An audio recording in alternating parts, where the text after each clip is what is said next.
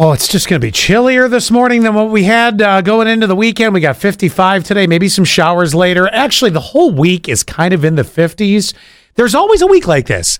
Around the end of April, you always get that week, and then all of a sudden things go, now we're becoming more consistent in the warmer temperatures. I told you, I said, don't get used to these 80s and 90s that we were having for a couple days. And then it got super chilly and just like bone chilling cold over the weekend. It rained so much. Mm-hmm. And that's why one of my girlfriends went into a movie because she's like, what else are we going to do? You know? Yeah.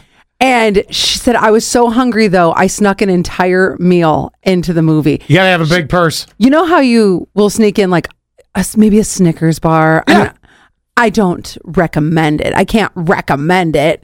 And this is not a drive-in. She was like, I was so hungry. She did. She had one of those big purses. She's like, I had a whole value meal from Burger King in my purse. Oh my gosh. Did she at least buy a soda at the counter so it made it look like nothing? Just she was telling me that she put the drink so that the purse is like kind of big, and I'm sure they knew. You think so? Oh my God, yeah. That she had the drink like under her arm, so that way she could always like feel it standing up. Yeah.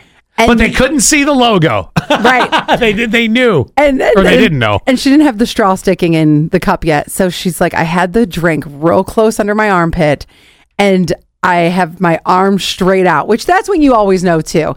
If a woman is not holding the strap and she's holding it like parallel real tight against the purse. Well, okay, yeah. Then this is a purse full of snacks.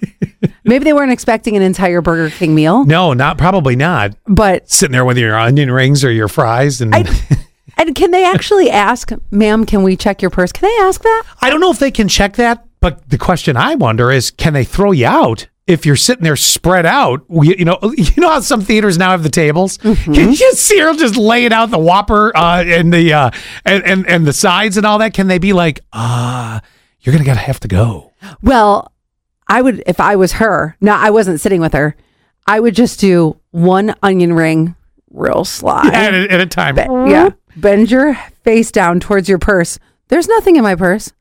But for the burger, you're committed. Oh, you're all in. Yeah. Unless you get small burgers. But a lot of time Burger King has large, like you got a Whopper. It's big. It's not, you can't not notice eating it. Tomatoes falling on your lap. Oh my gosh. I've never had a Whopper that doesn't completely fall apart and look like a sloppy mess. 100%. Well, I'm curious. 71231 keyword says, have you ever snuck an entire meal?